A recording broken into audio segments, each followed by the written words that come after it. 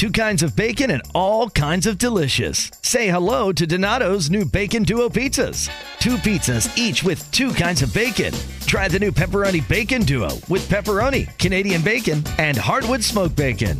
And the Chipotle Bacon Duo with Canadian bacon and Chipotle seasoned bacon. Now get $2 off a large Bacon Duo or any large pizza. Use promo code 2. Donato's. Every piece is important. Donato's just didn't add bacon to their pizzas. They added bacon to their bacon. It's Donato's new Bacon Duo pizzas. Two pizzas, each with two kinds of bacon. Try the new Pepperoni Bacon Duo with pepperoni, Canadian bacon, and hardwood smoked bacon. And the Chipotle Bacon Duo with Canadian bacon and Chipotle seasoned bacon. Now get $2 off a large Bacon Duo or any large pizza. Use promo code 2. Donato's. Every piece is important.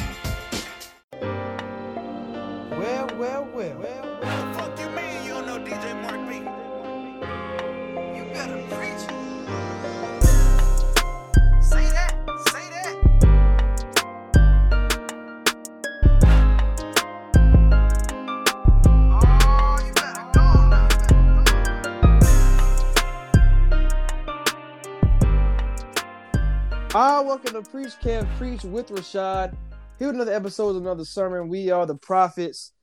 You're catching us on 12 Ounce Sports Radio, Apple Podcasts, Google Podcasts, Spotify, anywhere that means. Rashad, what's up, man? Man, everything's good. Another action-packed weekend we're coming off of. Anthony Joshua winning his belts back, college football playoff, a lot of NFL games that got playoff implications, man. It was another action-packed loaded weekend, man. Too much TV to keep up with, honestly. Yeah, I wasn't sure if you was gonna be able to record with us today, man. You ain't had you ain't have a phone all day. I couldn't even complain to you yesterday about all the fantasy football BS that was happening to me. I didn't have you, man. I was upset. Hey, shout out to the Apple Store. shout out to the Apple Store. Shout out iCloud. All of it. My boy was locked out the phone. Couldn't even send my boy a text and complain. I'm so mad, man. Like, what's going on with the phone, bro? Got to get it right. The store be closed early on Sunday. You had to wait till Monday. Yeah, for everybody listening, like we talked about our fantasy matchup, our 14-team playoff where we had messed up, didn't start the Bears.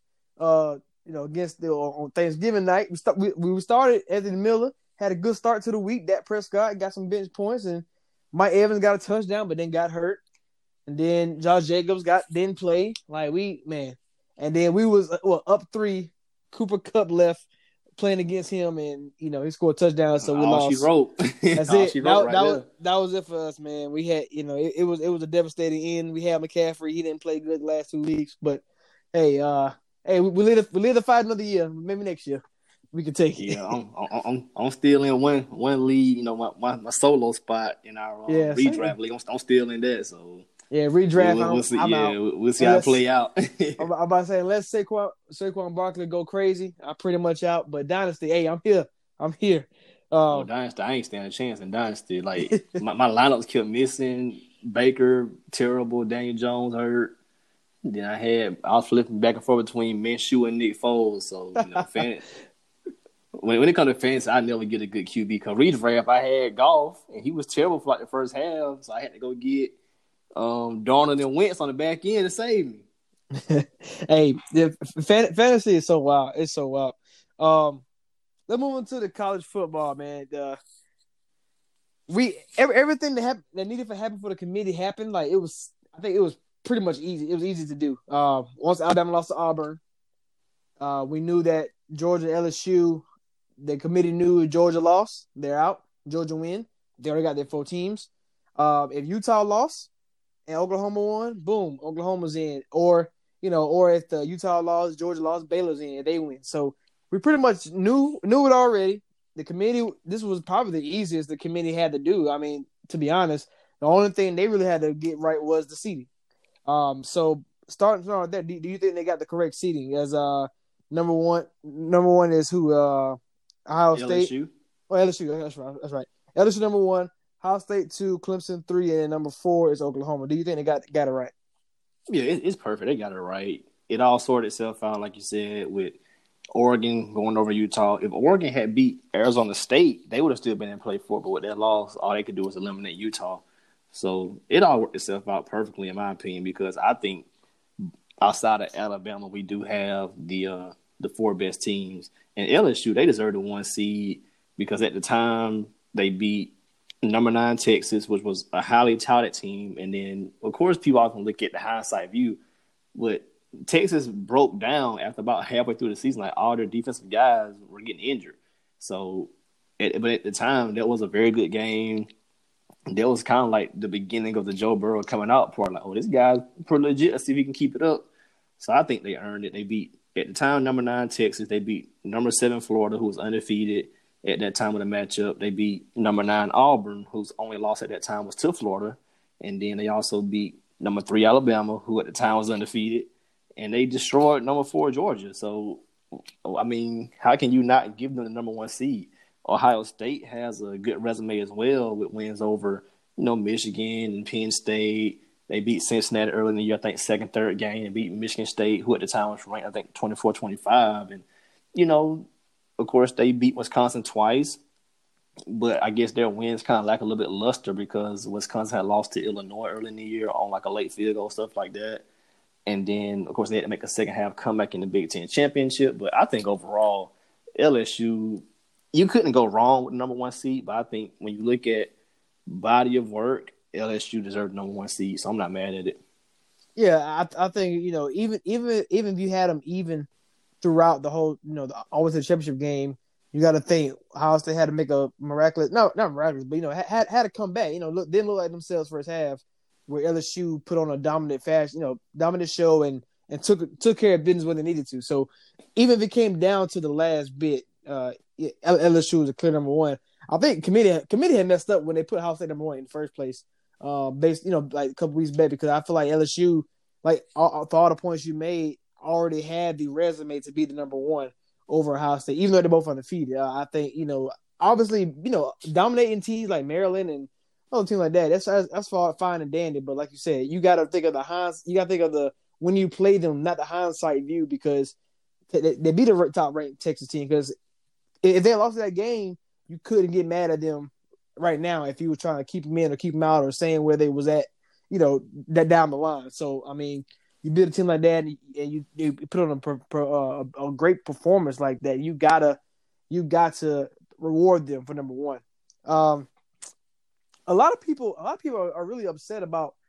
Well, not a lot of people. Really, the Clemson fans and fan base are upset that everybody's like kind of, I guess, keeping the not saying that they can win. And to my point, my whole thing about this, a lot of people are saying, we still hear all this good stuff. Of course, we would never. Well, at least for me, I'll talk for myself. I don't think Clemson's a bad team. I think Clemson's a great team, but because I don't pick you to win doesn't mean that I'm against you. You know what I mean? Like that's that like anti this. I'm pro this, and I believe in gray areas. So I'm not saying Clemson can't beat Ohio State, which I know they can. And the last time they played them in the college playoffs, they blew them out. So I'm never saying that they can't beat them, but I'm going to go with the more, in my opinion, the more complete team. And I think that Wisconsin game, like watching that game, pretty much made me pick Ohio State because they really wasn't really battle tested for a while. Even against Michigan and Wisconsin the first time, I mean, it was pretty much a clear cut. Who's going to win. And now that they can, I guess, refocus themselves, you have a Clemson team that they will not take lightly. I will at least hope not. Well, I hit Ohio State first. Their biggest thing was they've been destroying everybody. So their biggest question coming into the game was how would they perform against adversity. And for that first half, Wisconsin did showing some adversity. And I think that's mainly because they were coming off of so many games, like emotional games you got to get up for. You're playing Penn State, whose only loss is to Minnesota. So if you lose to Penn State pretty much, now they're going to be in the lead for the division in the Big Ten. So that was an emotional game for them. Then you have to go play your rival, Michigan. Of course, you don't want to be the first team in years to lose to them, so that's an emotional game. Then you got to get up again for the Big Ten championship. So, of course, when they started out slow, I was like, they'll be fine. I'm not worried about it. And of course, they took off in the second half and basically shut Wisconsin out. So I was surprised by that. And to hit Clemson, I mean, I'm with Dabo on like feeling they are being disrespected and all that kind of stuff because the college scheduling is done so far in advance. You can't help who you play. Like this game was scheduled when Manziel was there. Like when they played Texas A&M. So right, you know, you can't help that. And then you can't help that Florida State is in the cellar as far as like a prestigious program. You can't help that Louisville in your conference doesn't have Lamar Jackson right now. And, you know, it's just certain things that you just can't help. All you can do is do your job. Every sport, your job is one thing. No matter who's in front of you, just go win. And Clemson, they've done that. So it's going to be an intriguing playoff because Clemson, most years, they would have been a 1 or 2 seed, but because of the dominance of LSU and the dominance of Ohio State, Clemson is going to be a 3. And to me, that's intriguing because it creates so many headlines. Like Clemson, Ohio State have played 3 times in their history. Clemson is 3-0. The last time they played, they smashed them. And then the time before that, it was a pretty good game, but Clemson still beat them. So Ohio State's looking for their first win against Clemson. Dabo is looking to get his 3rd national championship. They've won 28 straight. And if Dabo wins the championship this year, Saban era is over. This is the Dabo era. Then you got the whole Ohio State. Can they redeem themselves from the last 2 Clemson wins? Can they, you know, get their first win in a while? Because they've been in the playoffs a few times, and they haven't won a game outside the first playoff we had. So there's a lot of headlines. LSU, can they bring one back to the SEC with, you know, outside Alabama, the one that's won it from the SEC. So can they be the first SEC team besides Alabama to win it, go 15-0? You know, it's a lot of headlines. Can Jalen Hurts, he's going to be the first guy to start for the championship in the playoff for 2 different teams. That's crazy. And that's crazy to say. You know, can he go win another championship? Because even though Tua came in and won a game against Georgia, Jalen started that game. So can he be the first guy to win 2 titles starting for 2 different teams? There's a lot of intriguing headlines, man. It's going to be the best playoff we ever had. Yeah, my favorite headline. So you mentioned LSU versus Clemson, and that's a championship game. Then, I mean, obviously, it's you can't tell right now, but this could be I won't say the magic bird for NBA, but another Peyton Brady type ordeal where is Burrow going to be the first round draft pick this year, and then next year it's going to be Trevor Lawrence. That's case closed. Like we know that's going to happen. We're like now whether Lawrence go to the NFC, but in my opinion, I think the Dolphins should not draft a quarterback this year because with Tua injury, Herbert not being the best. I think you wait on Trevor Lawrence. You take again for Trevor Lawrence, and maybe you can get Trevor Lawrence next year. And you're talking about two guys who could be in their way every single year, just like Peyton and Brady was. So that's my favorite. My favorite headline. Another headline: LSU versus Ohio State. That's a championship. Obviously, that's the 2 top picks in the draft. In my opinion, the whoever wins, I feel like whoever wins the Heisman, the second place is going to be the other guy in this game, whether it's Chase Young or whether it's Burrow, in my opinion.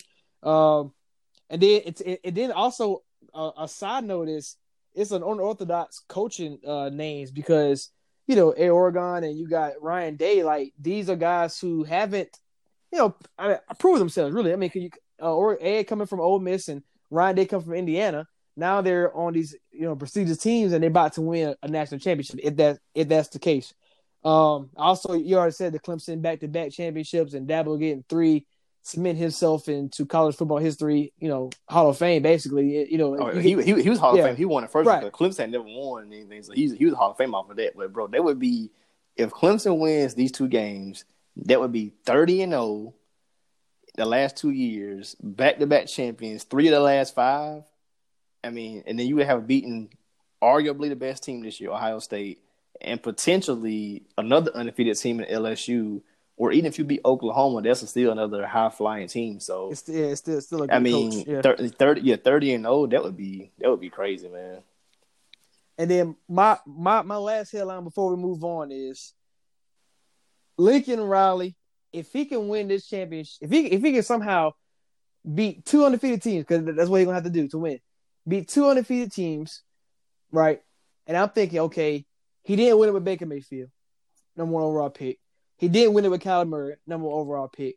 Now he's about to go in there with Jalen Hurts, who was kind of, he was kind of a castaway by Alabama, a little bit. But I mean, obviously, for Hurts want to play too, so it's good reasons.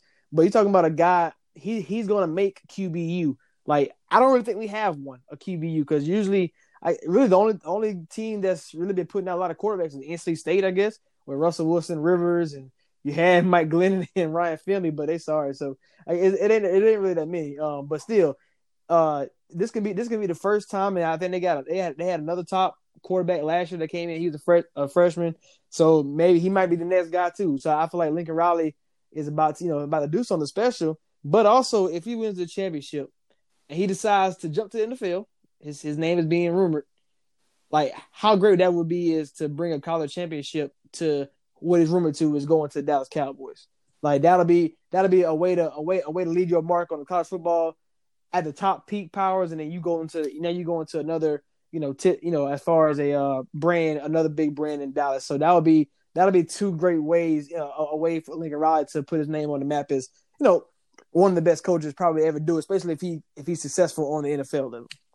Oh yeah, and I just get that feel of this year's playoff being similar to last year's NFL playoff, where you got like the guy who's way more experienced than everybody else. So you got your Belichick and your Dabo, you got your high-flying offensive guys. So you got your Sean McVay, your Lincoln Riley. I just get that kind of feel. You got Ryan Day, he's been under Urban for a while. So, that can be like your Andy Reid type of guy, I guess. And then you got Ed Orgeron, he's a good coach. I mean, people hate his voice for whatever reason. Yeah, but, definitely. But at Ole Miss, I think he was good. It's just the fact.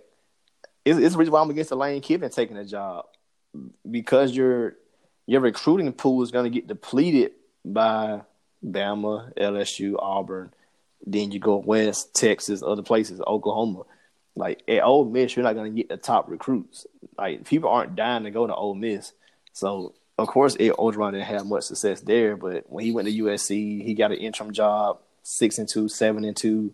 And now he's at LSU. He has that big brand name, and he has a better recruiting pool. I mean, he's been winning a lot of games since he's been there. So I think, he's kind of finally finding his footing. Similar to Dan Mullen at Florida, even though I hate they got that bowl game. But,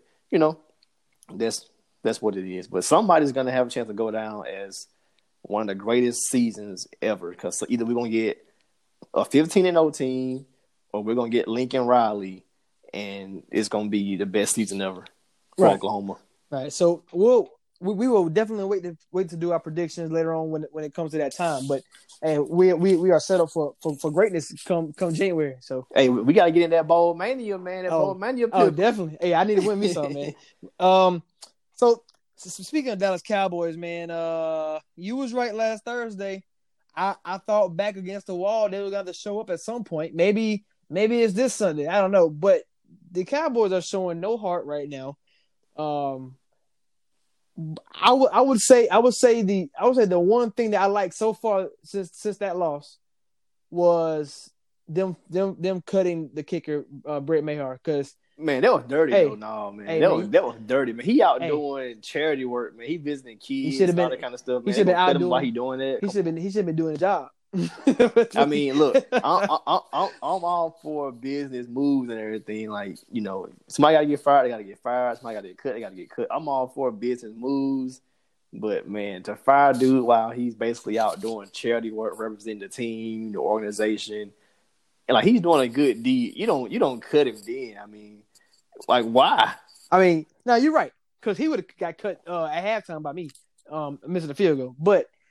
Maybe I don't know. Maybe it's a sign to the rest of the team that, hey, we are fed up with mediocre crap, and we don't care if you're cutting grass for the homeless or you're feeding the hungry. You about to get out of here because we ain't got time. Man, I don't know. I'm just BSing, but it could be something. I don't really know what it is, but that is the only positive I could take away, that they're actually seeing a problem and they're changing stuff, because I mean, I know a lot of people don't believe it, but like I said before, field goals changes the game. It like miss extra points and making field goals change the game. You missing that field goal allow the Bears to keep good field position and go down and get another touchdown where you could have changed the whole outcome. So I think it was time because he missed a key kick against the Buffalo Bills. So it was that time that you had to move forward. And when Jason Garrett doesn't clap no more, that's when you're in trouble. I mean, I understand, Fort Bath is considered an upgrade, but I understand. Like Maher, he can't miss. I think he's 19 for 29. You can't miss that many kicks because that's leaving a lot of points on the board. In very, very critical times for the Cowboys. So I can understand the reasoning behind it, but I mean, just switch it up. Just go for it on fourth down, man. Yeah, I mean, it's not like he's unreliable. Like he's made some 60 yards in big moments for them. But I guess at this point, this is the year. Like I guess the Cowboys feel like, man, everything's on the line right now. The season, the division, Jason Garrett job, that contract, other people contract.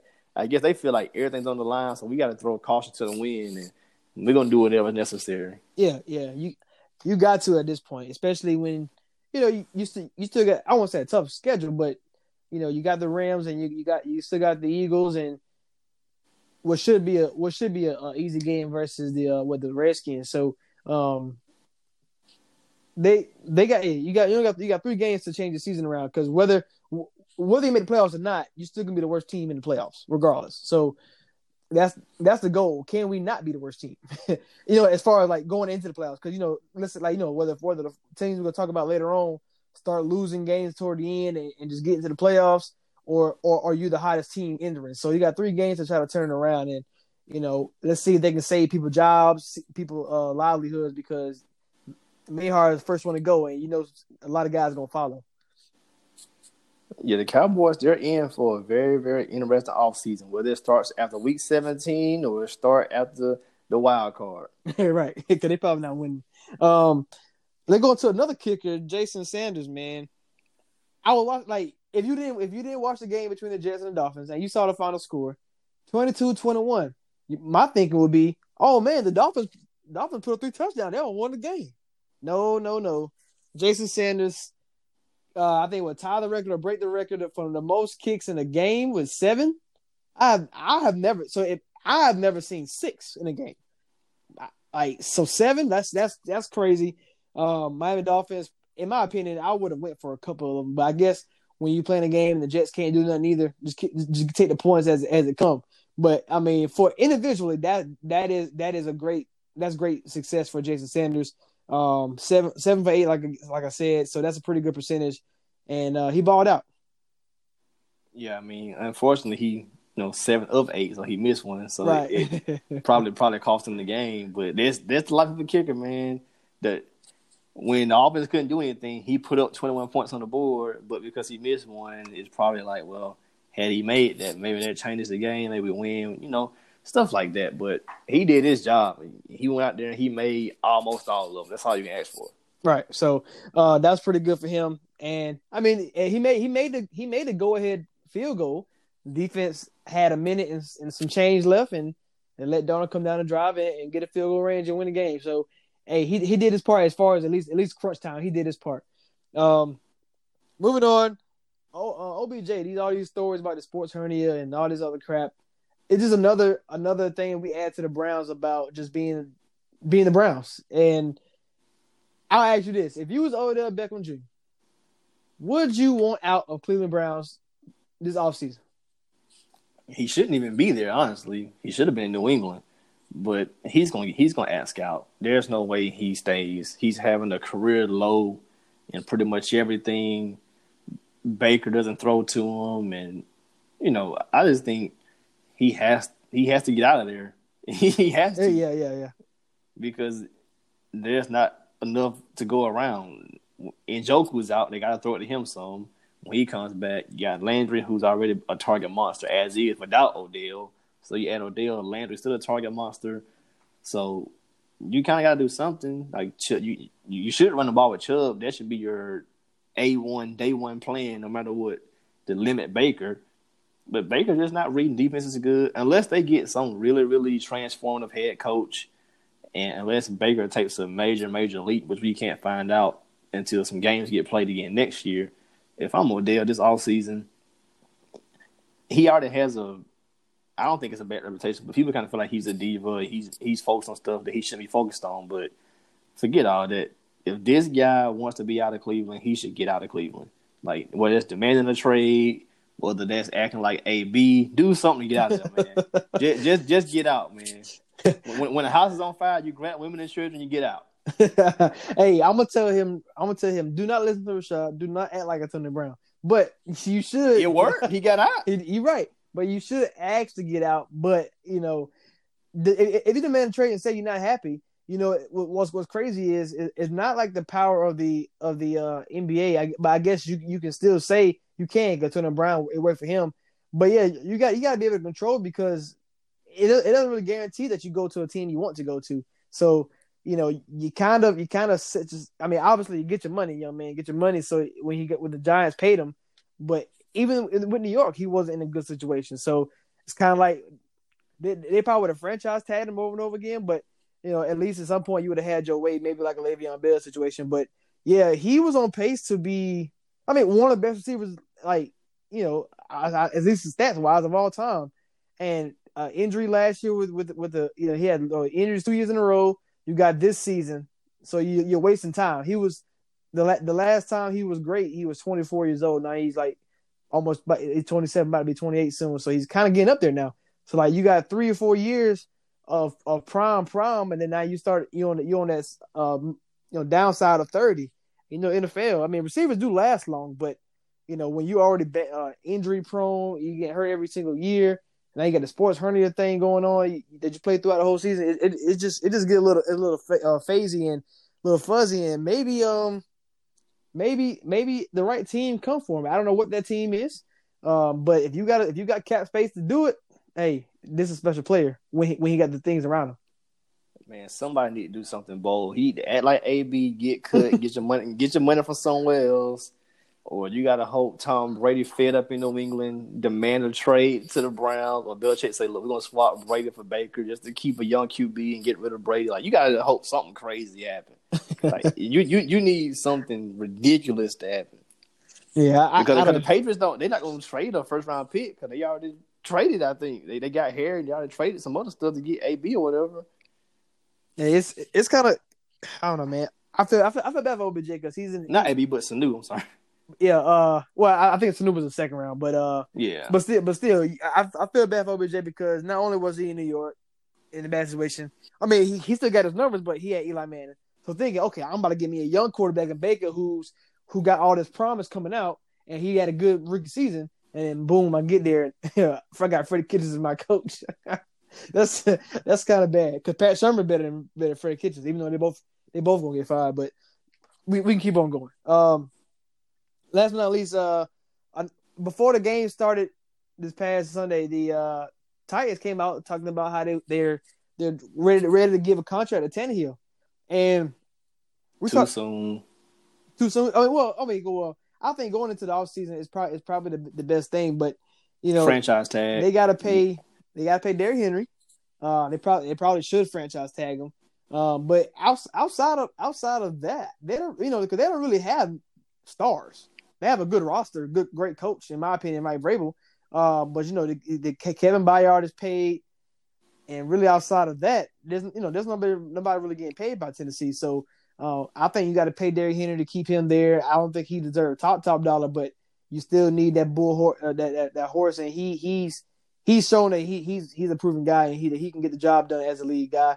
But does Tannehill deserve the contract? I don't know, playing 6-7 games, but has he helped this team tremendously? Of course.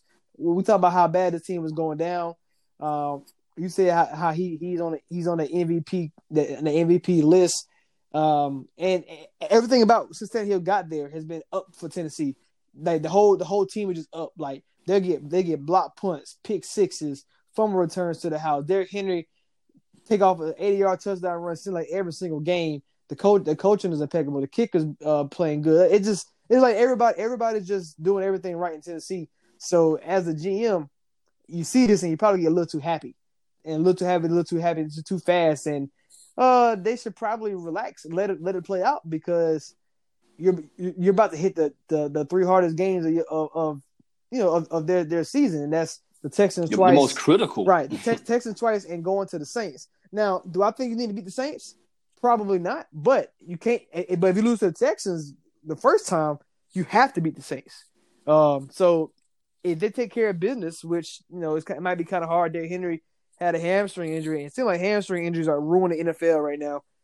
You got Thielen in Minnesota, Mike Evans and Buccaneers, D Ford and Sherman in San Francisco. It's like everybody getting hit with his hammies, and Derrick Henry again, because I think he had another touchdown run he could have hit, but he kind of just kind of let it lay up a little bit, and he didn't have that burst. So what are your thoughts on Tannehill? Because it's crazy, man, how with Gase, it seems like he was about to be out the league, and now that he's with, now he got a better system around him, that he's, one of the best quarterbacks since he's been playing.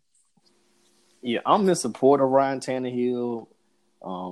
In terms of value, he's been very, very valuable. He basically saved their season, so I can see why they want to reciprocate and give him a contract, but it's way, way, way too soon. If anything, I would wait till the offseason. Let's see how the season plays out.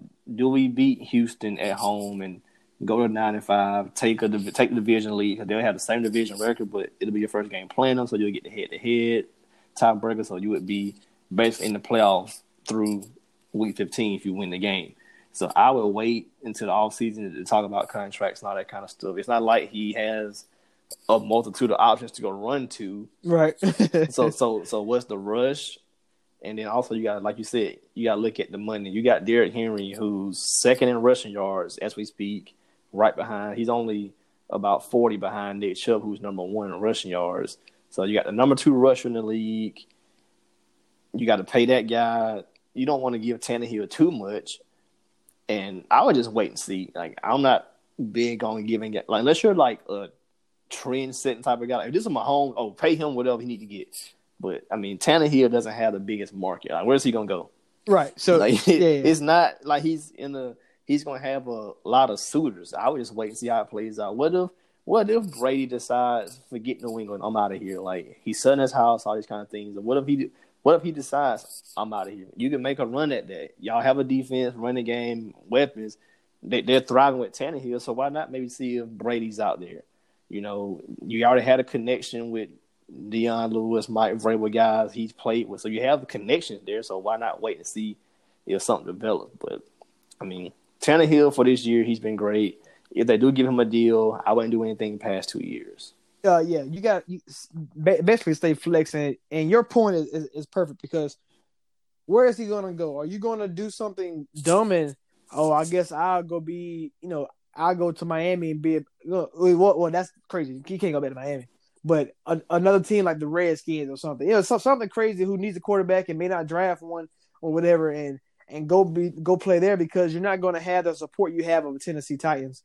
Because we both been saying this for how many years, Rashad? It's like 2 or 3 years about how Tennessee is winning despite of their quarterback. And now that you have one, I feel like, okay, I have to keep it, because I definitely can't go to the other option I have behind him. So I think you're right about that. There's not that many places Tannehill can run off to. I'm trying to think of teams in my head. I mean, best case scenario, Chicago, we like what, Bucks, Chicago. I'll say Chicago. That's pretty much it. But really, I wouldn't even say Bucks, because I feel like Tannehill's in that class where, yes, he can. Evans with Arians, like, he can be a great quarterback, but I'm not worried about that as far as having good numbers.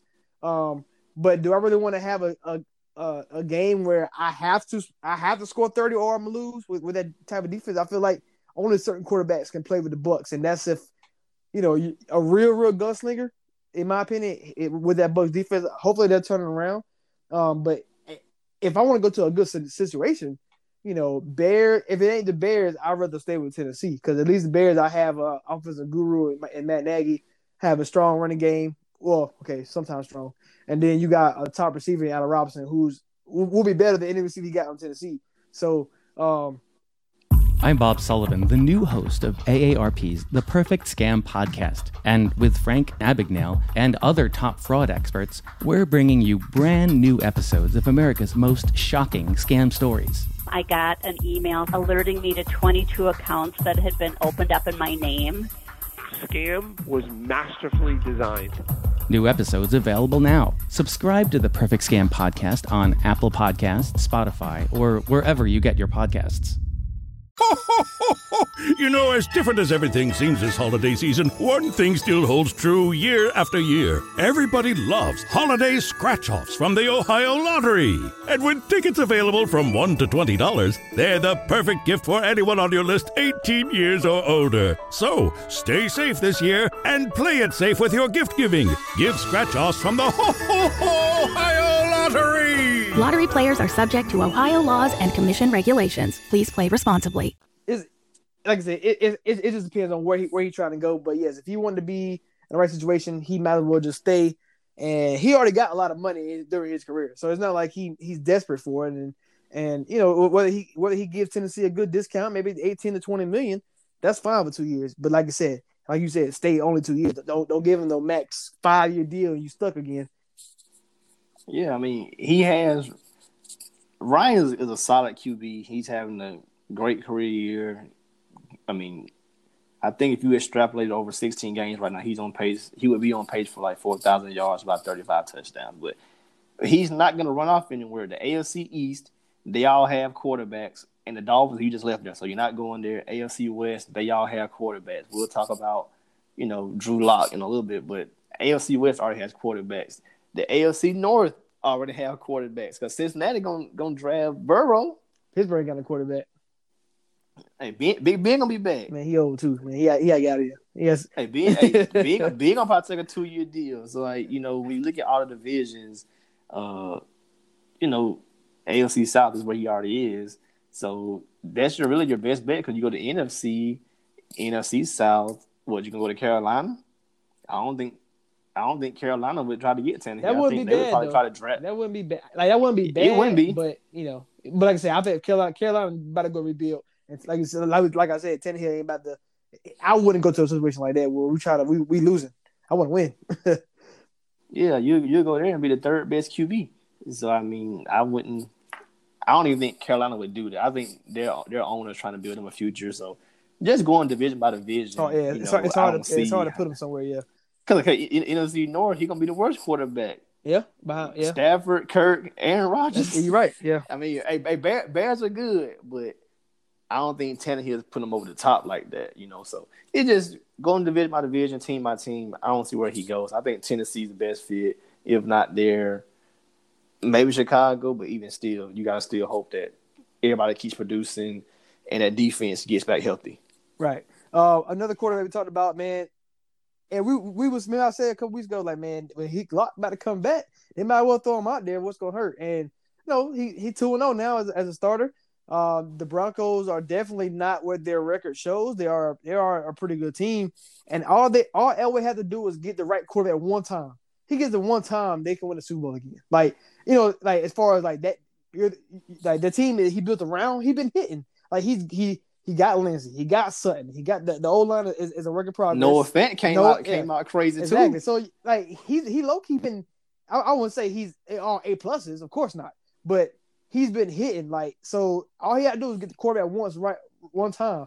And I'm not saying that Lockett probably not the guy. I mean, but I mean, because he played Texans, who defense is not, pass defense is not good. That's really their Achilles heel all season. And they played a Chargers team where he only had 134 yards.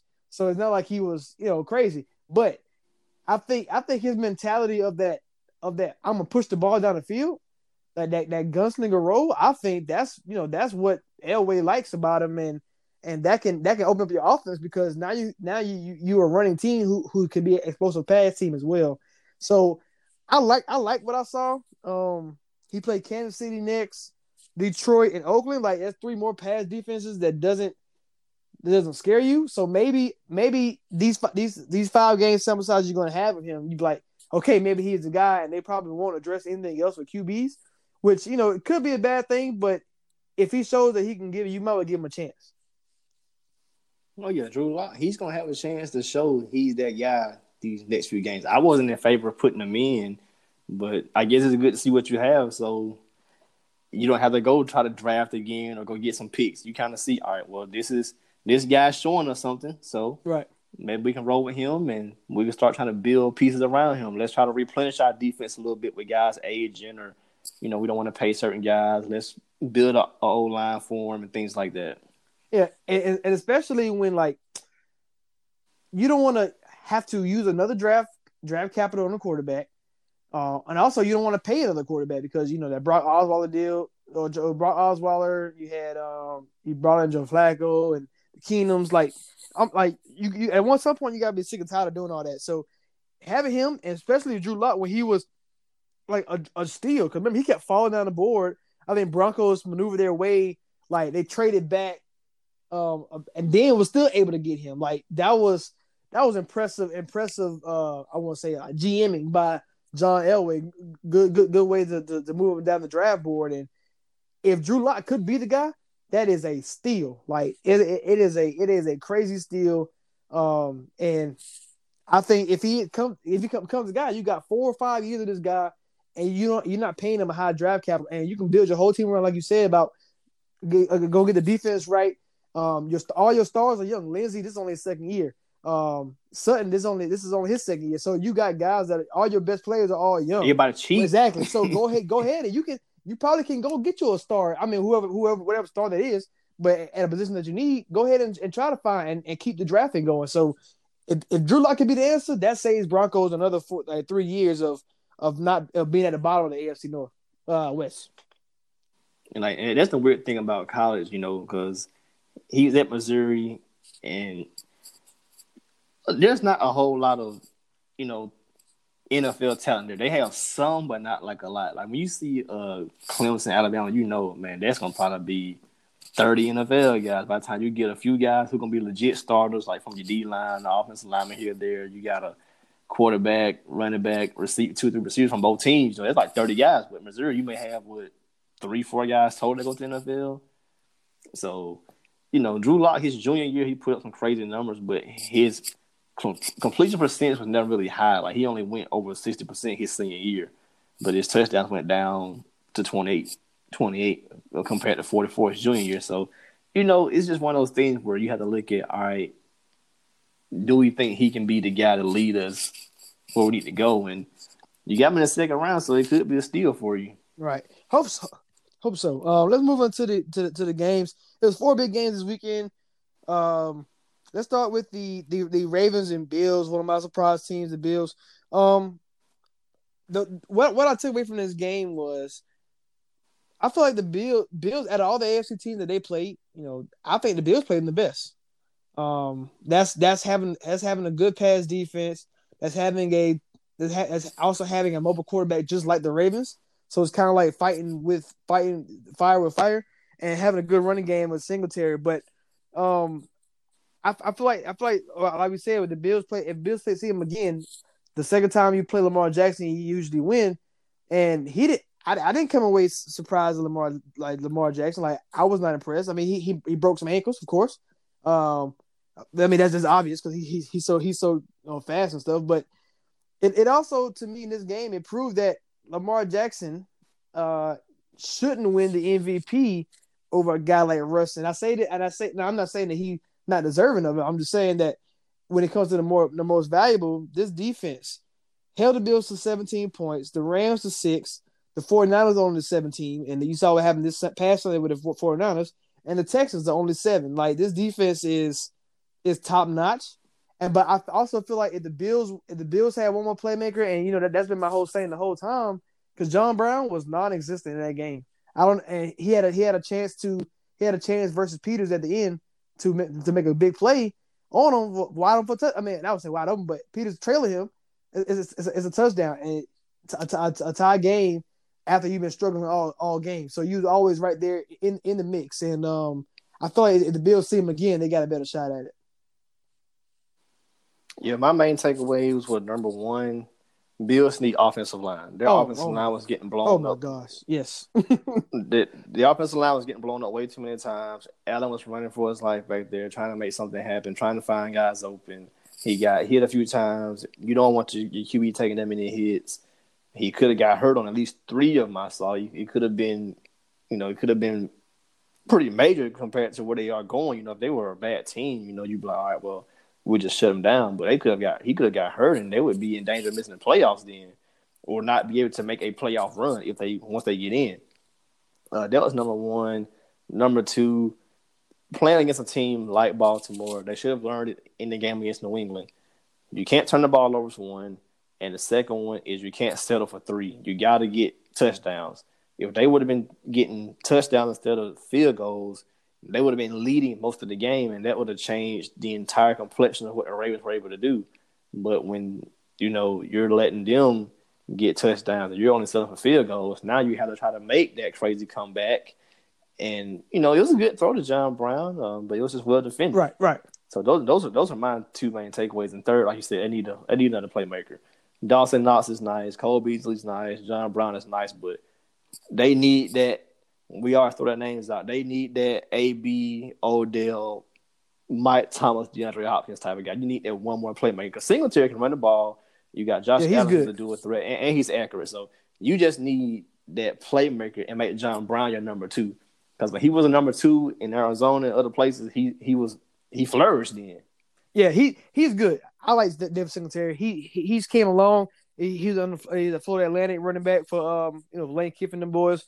I think he's the guy. So as far as going to trade for a signing running back, as rumored before, I don't think they should. But yes, this is another team we talk about OBJ asking out. Hey, this would be a good spot for him because now, he can bring so much attention to the Buffalo Bills because you can say Buffalo Bills, 9-4, and a lot of people are not going to so what? Kind of you get what I'm saying? Like they always say, just brush it off. Like, okay, so what? They're 9-4. It don't mean anything. But you add an OBJ, somebody that's scary to that side, or even Antonio Brown. I don't know whether the GM had thought about Antonio Brown in free agency, but who knows? But they had that. I think they would have been so much better because the offensive line, yes, it's a problem. But if you have the guys that get up really fast, that OBJ and Antonio Brown, the route runners they are, it definitely could help. Yeah, they're gonna be a 10-win team with average weapons and a good to great defense, depending upon what you they play. Consider good or great. Yeah, they're a great pass defense and a good run defense. So so it's it's sad because they're right there and they kind of wasting a year because they don't have that playmaker. But this team held the Ravens in check, bro. As far as running the ball, yes, Lamar made some plays as far as the little touchdown flip. He was contained. He was contained mostly. For 40 yards on 11 carries, and Mark Ingram didn't do nothing either. He had 15 carries, 50 yards. So if you could, I remember we were saying this on the preview. If they can stop Ingram and Lamar, they can win the game, and they had a chance to. So that's pretty good. Yeah, just can't settle for 3. You got to get a touchdown. They were down there too many times and settle for 3. Hauschka did his job. He made them all. But you got to get touchdowns. You can't settle for 3. In games like this where, they can get a defensive stop, get short field, or somebody can just be explosive and break one, Hollywood Brown, like those type of guys, Lamar, they can break long plays. You got to get touchdowns on the board. Right. Next game, Rams Seahawks Sunday Night Football. I don't know what to think about this game because I feel like Seattle obviously playing at home they're a different team. They play on the road. The Rams knew that their backs against the wall, their season on the line, and they came out like that.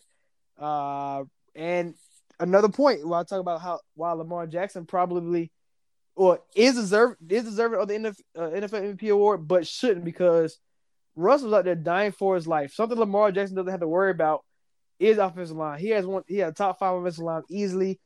Stanley is a Pro Bowler. Yonda has been one of the best right guards since I can remember.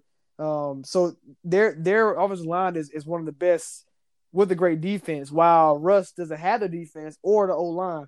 And yes, if they can't pound you, if you got a good run defense and you can't pound them with the 6 linemen they use, then if Russ will have to go hike the ball and stand back there all day long, you can get to the quarterback, and that's that's kind of what I took away from the Seattle part. It's more Seattle for me than the Rams, just because, you know, if Seattle wants to be a Super Bowl contender, you have to keep your quarterback upright. Yeah, I'm still in favor of Seattle. For one, this was their first road loss. They were 6-0 coming to the game on the road, so they know how to play on the road and get wins no matter what. So I took that into account. They were due for a loss on the road just because it's hard to win all 8 road games. So I wasn't surprised. I picked the Rams to win the game. I didn't think it would be as dominant, but I did pick the Rams to win the game. You already said offensive line. Russ couldn't stay upright. One of his least efficient games passing wise, you know, only I think 61% it was. So that's his second or third lowest on the season. Didn't throw a touchdown for the first time this year. So it was a struggle for him. But I think they'll bounce back. They get Carolina next. They should they'll definitely make the playoffs. It's just a matter of they're playing for season now. They have the tiebreaker if it comes down to them and 49ers right now. But they have to see them again week 17, so that could all change. But with Carolina and Arizona coming up next, that's pretty much two gimmies. So that's 12 wins, and let's see how week 17 plays out for the division crown. Right. This will definitely will be a team that will be at least 12-4. So that we're not worried about. But as far as, you know, because it's like every game you play now, we're looking at you versus another great team. And, you know, if you see 49ers again, and let's say 49ers can stop the run, because now Seattle lost Penny for the year, which is a big blow. If they can stop the run and make Russell Wilson pass all day long, I mean, if the Rams D-line get back there, I don't see why Bosa and D4 could. Well, not D4, he out right now, but Bosa and Buckner and all them boys can't get to the quarterback. So that's just a little. Not I won't say red flag, but just a little warning, like, you know, that we got to, you know, keep watching, because I hope the Panthers and the Cardinals can't get the rush like Rams did last night. Then that would be a red flag. Hey, Panthers, you never know, man. Like they had some studs on defense. You know, Rivera's not there, but the studs are still there. Let's see how the play calling goes for the defense. Yeah, I think the Panthers pretty much gave up. They surrender. When you get killed by the Falcons like that, the get right team of the NFL, you're done. And on the Rams side, you know, they played pretty well. They ran the same receiver run like 7 times, and every time Seattle couldn't stop it. I thought that was pretty funny. But you can see like the shows of like what we used to saw last year of the Rams, and how the running game, the misdirections, all that was working. It worked last night against Seattle, but we know what the Rams are, and they're trying to be hot on the tail right now. They got 2 big games next.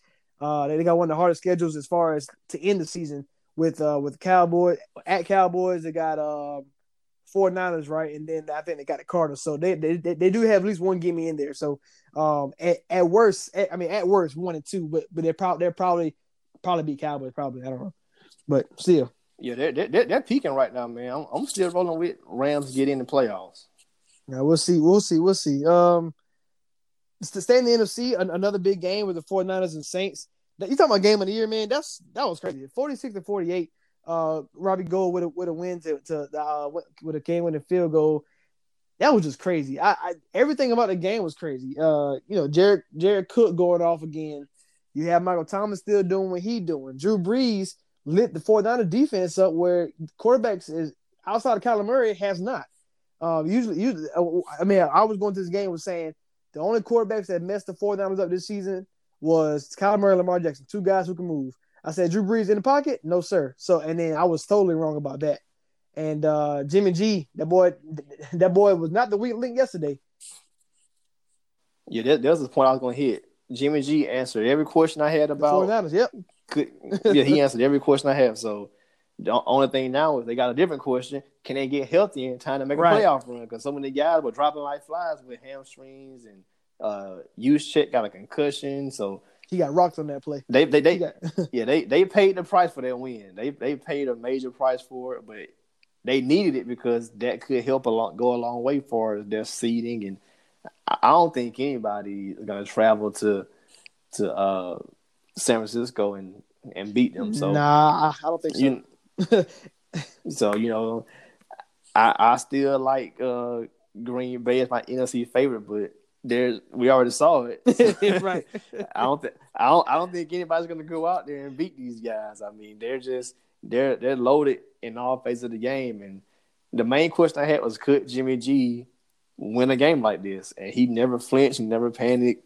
He kept going blow for blow with him. So I know he can win a shootout type of game. When the defense isn't up to par, putting them in good positions or carrying the team, he can still make plays happen. They had the trickery going with Sanders throwing the ball. They had everything clicking as far as offensively. The defense did its part sometimes, but to give up 40, you really can't say they did a great job. But Jimmy G did his job, and outside of just staying healthy now, I don't have any questions about the 49ers except for that. Jimmy G proved me wrong. The defense did enough. They didn't let the Saints score every time. That's it won the game. Yeah, they count for something. So, yeah. But yeah, you mentioned D Ford out 2 or 3 weeks. Sherman hamstring banged up. Richburg out for the whole season now. This is the center for the 49ers. You already mentioned Kyle Juszczyk, and then I think it was somebody else. I can't remember who it was, but they already missing that linebacker for the season. So it's like, they're missing stars right now. But the good thing is, as long as your main weapons on offense can stay healthy and your tackles can stay healthy, like because Kyle Shanahan is gonna scheme it up. Like, I'm not too really worried about that. And the defense, really, as long as Bosa and Fred Warner there, they probably can do it. They can still do what they got to do. But hopefully they can get healthy because they gonna need it. But like you said, it was an important game for tiebreaker concerns because even let's say, for example, the Saints and the 49ers have the same record. That's the difference between a 1-2 or 2-3 or 3-4. Wherever it come down to, that separates everything. Yeah, that's a big difference because if it comes down to those two teams in the NFC Championship, I think you'd rather have that on your field than going back to the Superdome again. And speaking of the Superdome, man, what is going on with Alvin Kamara, man? Like, he has not been playing well at all since that injury. Like, Murray's getting way more burned and being way more effective right now. I got to find my take where I said that. But remember what we talked about? I was like, yeah, Kamara can't carry. Like, they miss it. Yeah, they miss Ingram. Well, they got Murray there. Right, yeah. Because, obviously Ingram's a better player than Murray, which is why they took the cheaper option. But, it's like, the whole thing was, can Kamara stay healthy for having all the load work? And, he obviously you still got to be scared because at any point he can go off. But this is another example, Rashad, why we say don't pay running backs. It's just another example, bro. Like, all of a sudden he non-existent. Like, that's crazy. All the points they scored yesterday, he didn't do anything. Yeah, 13 carries, 25 yards. He caught 4 for 18. I mean, he almost salvaged his, play fantasy. He almost salvaged it. They would have touchdown, but they stuffed him at the 1, so he didn't even get it. Drew Brees QB sneaking it in. So, but I think Kamara only has 1 rushing touchdown and 1 receiving touchdown. Like, he's been bad all year for us, like getting in the end zone. And I mean, he had some great games. Like when they played Seattle, they won that game. He was very effective in that game. I think against the Cowboys, he was pretty effective. Tampa Bay, but he hasn't really had that many games. He's been outside like probably the first 5. I think after that he's been kind of banged up. He's really been almost non-existent outside of the Tampa game down the stretch, and I think he was okay against Carolina. But yeah, man, he's not what. Yeah, you need more from him because at some point people are gonna start trying to take Mike Thomas away and stuff and like that. So, I mean, even though Cook is playing, good. My thing is, why aren't we just double teaming Mike Thomas and hopefully every team does not the same, but you got to have to be able to double team Mike Thomas and be able to contain Jared Cook from going crazy like he did against the 49ers. But if you can do that, if you force Kamara to beat you, I think that for this season, I think that's the answer. Let Kamara beat you, which all you got to do is run to him because he's not the same guy. I mean, like I said, and the knee injuries is part of that. It is part of that, but still. I'm finna start trolling. Taysom Hill greater than Kamara. Taysom Hill, but that's probably why they're doing a lot of those plays too, though, because we got to find a way to run the ball. We got to find a way to run the ball because Kamara not doing it. So yeah. moving on to the last game that we talked about, the Chiefs and the Pats, man. I kind of figured out. Okay, how do you beat the Patriots? You know, what is the formula? And this is probably why, you know, the Bills probably can't beat the Patriots. But while Lamar Jackson, Ravens was able to do it, Texans was able to do it, I think the Tennessee Titans can do it, and of course the Chiefs. And that is, you have to get a big lead, not a big lead, but you have to get up on the Patriots, because when their calling card is defense, but you go up 20 to 3, or you up 20 to 7. I think that is the best way to beat them, because you saw how the fast start the Ravens had. The Patriots couldn't catch up, even though the Patriots did catch up, the game was still in the Ravens' way. But you got the Texans kind of went crazy on them early, and they had to struggle to fight their way back.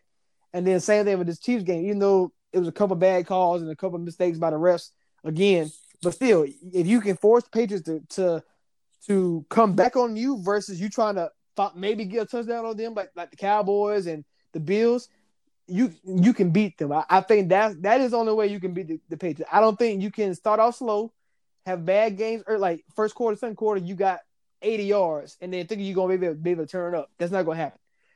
So I think the Titans can do it because they have an explosive pass offense on rushing and passing. So I think Titans can do it as well. But you see the three teams that beat them, and all three teams have guys who can move in the pocket, which Tannehill can also do.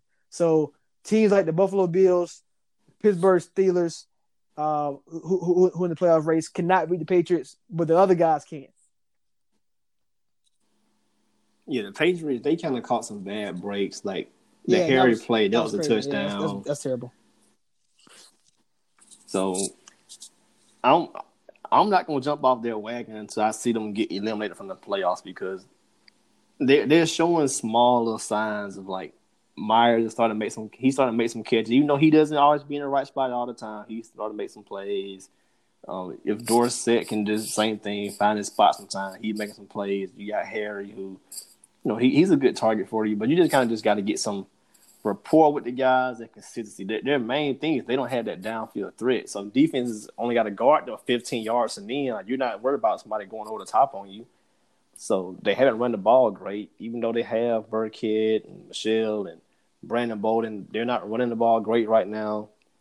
All you're really doing is just trying to force the ball to Edelman and James White, because what do people do when they panic? You go to your safety net.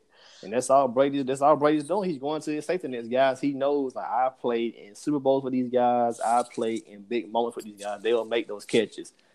Even though Jacoby's open, I may not want to throw it to Jacoby right here. I want to throw it to Dorsett right here. It's just natural to go back to your comfort zone of, I'm going to trust the guy I've been in the foxhole with versus the younger guy, which is understandable. I feel like when the playoffs come, nobody is going to out-prepare and out-coach Belichick. You're going to have to just go out on the field and beat them. So they get a top 2 seed. Your first game is going to be at home. I doubt they will lose it. Yeah, I'm not going to count them out, but I can see this. I can see the keys to success against the Patriots. And this defense is now, with the question mark was this defense a great, like, historic defense, or was it product of the schedule? But I think it's a little bit of both. But like I say, you've seen them versus the Texans, Ravens, Chiefs, and I'm just projecting the Titans because of the same type of philosophy that the other teams have. So I think it's only 4 teams in the AFC that can beat them. Now the good thing is you ain't gonna see them all, because if you have a bye week, you only gonna see at most 2. So that is a good thing, and you know how injuries play a role and different things like that. So I'm not gonna count them out. But if like, for example, if Patriots got the 2 seed, right, or they don't win the division, home field advantage, it doesn't matter. But let's say their first matchup, whether it's wild card or division, they get Steelers at the 6th seed. They're gonna win that game because Steelers can't score enough. And then let's say Bills somehow beat them guys over there, and championship game is Bills versus Patriots. They're making the Super Bowl, because then they're gonna beat the Bills because they can't score enough. So I think it is predicated of who they match up with. But the defense is always going to travel, no matter if it's on the road or at home. They're going to be great. And I would like to say I did get it right about Sony Michel. I didn't trust him at all, whether I was fantasy, In real life, I just don't think a guy with 2 bad knees can hold up. But when you have a slew of running backs, you would think they would go. Boulder, every time he get in the game, he always go touchdowns. Like, he annoying because he takes fantasy points away from our other running backs. But every time he get in the game, he be scoring. So I don't know why they don't play him more, or give more Burkhead load than Michelle, because Michelle's right now he's not looking good for me going forward in the playoffs. Yeah, he been so up and down. Like, when he gets 20, 17, 18, I'll say you give Michelle more than 15, 16 carries, he's going to be pretty good, because the games he had Cowboys, he was 20 for 85. The Browns, 21 for 74. The Jets, 19 for 42. Not good, but he had 3 touchdowns. And then you had the Giants, 22 for 86. Redskins, 16 for 91. So it's just certain games, like, if you use him, he'll get going, but I guess he just a rhythm guy, because certain games, you give him like 9, 10 carries, he going to probably have 9 or 10 yards. So you gotta feed. I mean, you're right, but it's like okay, if I give you, all right, so let's say if my game plan is to give you 20 carries, but then in your first 5 you got 5, like, I don't really want, I'm a fade away, which I think most of these games that you see, like against the Jets, 9 in week 3, 9 carries, 11 yards and a touchdown, like I can't. I'm sitting to give you the ball, and you go on 1 yard. That's not enough.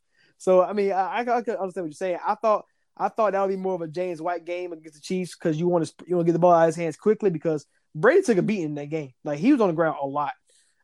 So that's another concern. But we knew about the offensive line the whole season. Like, after the injuries they had, we knew about the offensive line, how bad they could play, and only when you see that type of pass rush, which alluded to the Ravens getting back there a lot, and the Bills making it tough for Tom Brady. So it really all depends on what team plays them. But I feel like if you got the defense and you got the offense, obviously you can beat the Patriots. But it's gonna be crazy, because I think this time this season, because really most times you don't really say it that much, but I think it's more about who you play and when you play them, and that's something we really ain't really say about NFL, because even though the NFL is parity, but you know what you're going to get when, like, this team play this team. Like, you already know it. But like this year, I feel like if you don't get them, you might not advance. But if you get this team, you could be Super Bowl bound. You get what I'm saying? Like, it's a little too much. I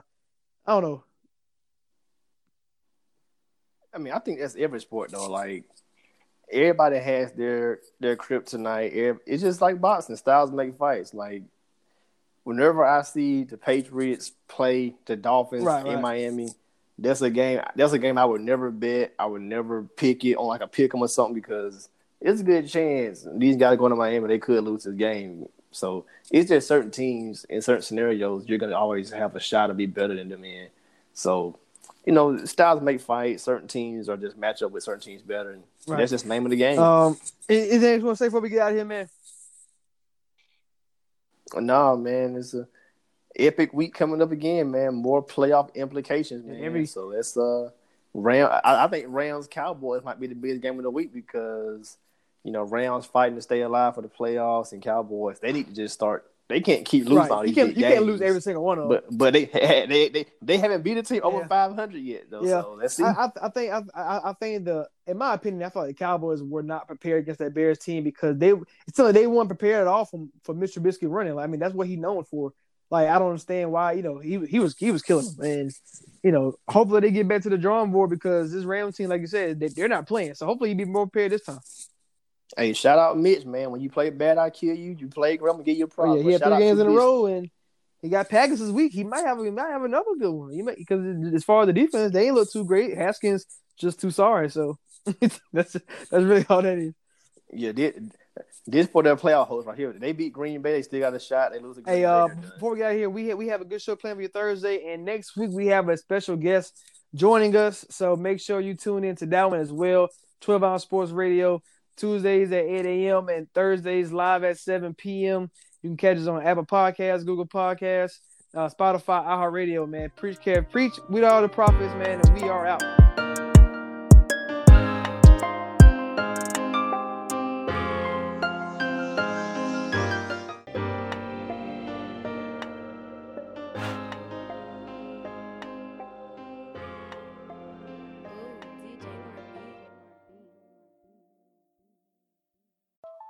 Support for this podcast comes from Magic: The Gathering Arena. You know the name. Now play the original strategy card game for free on your Mac or PC. MTG Arena delivers everything you love about Magic and more with an immersive digital experience full of explosive action and rewarding challenges. Collect powerful cards with 4 new sets every year. Jump into a diverse lineup of game modes like Brawl and Historic, or challenge your friends to find out who is the true deck-building master. New to Magic? No problem. MTG Arena gives you the tools to become the next Magic Pro. Learn the basics at your own pace and unlock 15 decks just by playing. Download Magic: The Gathering Arena for free today. Available on the Epic Game Store. Donato's just didn't add bacon to their pizzas. They added bacon to their bacon. Canadian bacon and hardwood smoked bacon, or Canadian bacon and Chipotle seasoned bacon. Get $2 off a large bacon duo or any large pizza. Use promo code 2. Donato's. Every piece is important.